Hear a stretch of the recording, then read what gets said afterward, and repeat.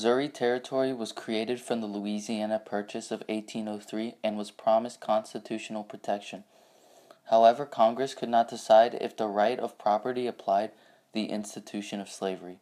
The question at issue was whether slavery should be allowed in Missouri and the rest of the Louisiana Purchase, or to take responsibility to rectify the issue of slavery that had been avoided since the Constitutional Convention of 1787.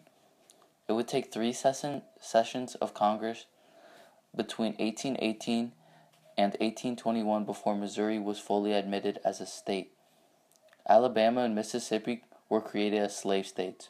Once Alabama and Mississippi were slave states, the Union wanted to keep the balance between slave states and free states. They currently had 11 slave states and 11 free states since 1789.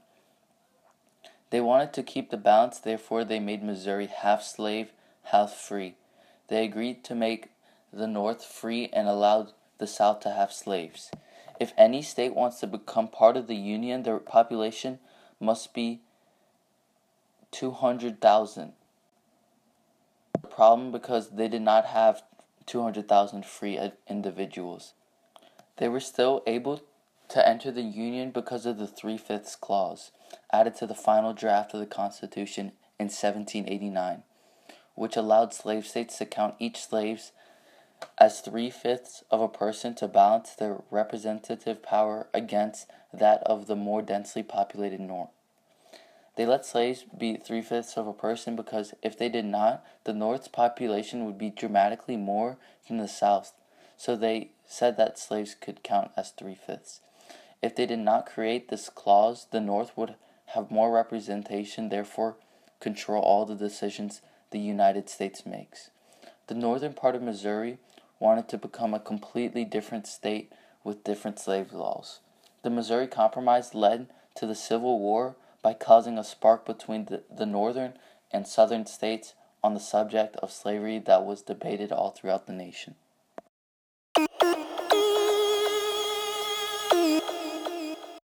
The Talmadge Amendment was proposed by James Talmadge and it stated that after the age of 25, slaves would be set free in Missouri after the date Missouri was created as a state. This amendment was submitted on February 13, 1819. The Missouri Compromise did not include the Talmadge Amendment, but prohibited slavery in territories north of the Louisiana Purchase, which was the southern end of Missouri. When the Missouri Compromise was passed in 1820, it did not include the Talmadge Amendment, but slavery did end up becoming prohibited in the Louisiana Purchase. The amendment was not passed along with the Compromise because the Southern Congress members believed it was unconstitutional because it added restrictions to states and they didn't want that in the Union. Many believed it was the people of Missouri's decision to decide if they wanted slavery within their state, not Congress's. Their beliefs led to the argument that slavery was a moral and political evil that was contrary to the spirit of the Declaration of Independence, and that it had been tolerated in the Constitution only by necessity and ought to now be restricted. There was a parity with the balance between free states and slave states until the 1850s. Parity is the idea that there should be equal amounts of free states to slave states. Most of the people wanted there to be an equal balance, but the slave owners were not 100% sure if they wanted that. If they lost their slaves, they would have to begin their own work, and they were not willing to do that. It took only one Northern senator to vote with the South for any vote to swing the South's way. When Congress met, the Senate voted on passing them as a state without the Talmadge, but the House voted with it, so they all had to meet and pass a law. One man in charge of making many decisions was Henry Clay. He was the Kentucky senator and he originally came up with the Compromise. People labeled him as the Great Compromiser. If not for Henry Clay, the Compromise would have occurred later, or not at all. Another important figure in this decision-making was James Talmadge. He was from New York and he introduced the bill of Missouri to become a state where slavery was not permitted.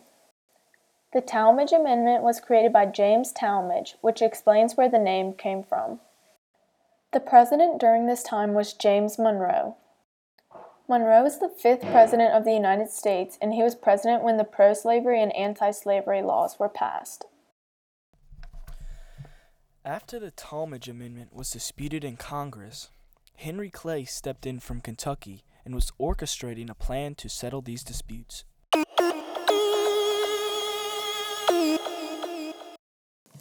Henry Clay was a senator from Kentucky and had been to the Senate and the House. He was a very smart man and an American war hawk in his early career. Henry Clay was trying to make a proposal to help out both free states and slave states. Clay said that Missouri would be allowed into the Union as a slave state, but to help out the free states, Massachusetts could be split up into 2 separate states.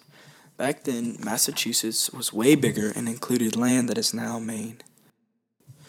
The second part of the plan was to have Maine become a free state to keep the parity in the Union.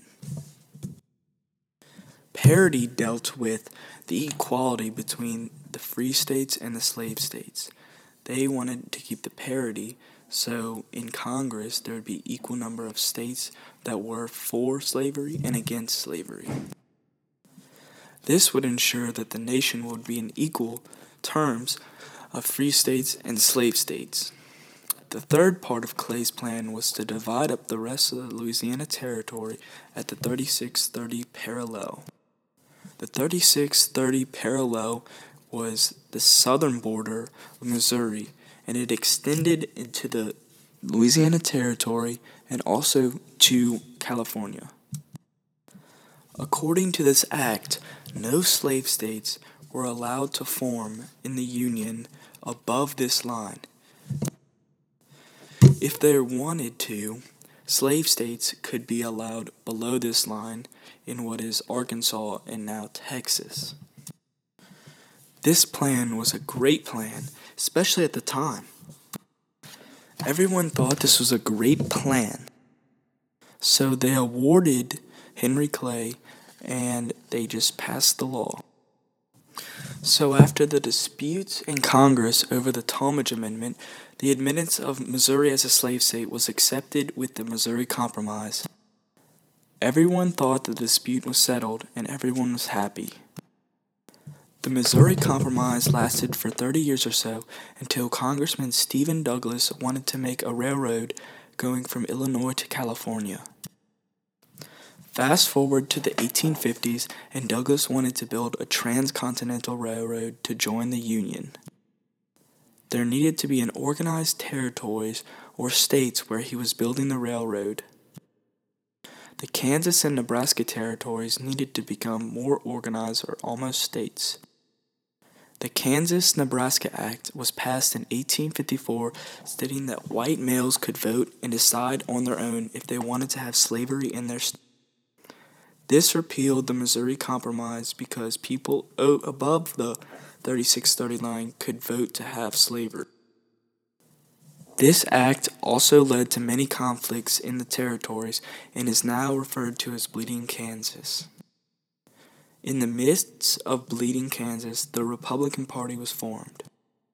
In conclusion, Missouri Compromise started out as a way to please both the free states and the slave states in the expansion of the Union, but was also made to prevent slavery from spreading to the North.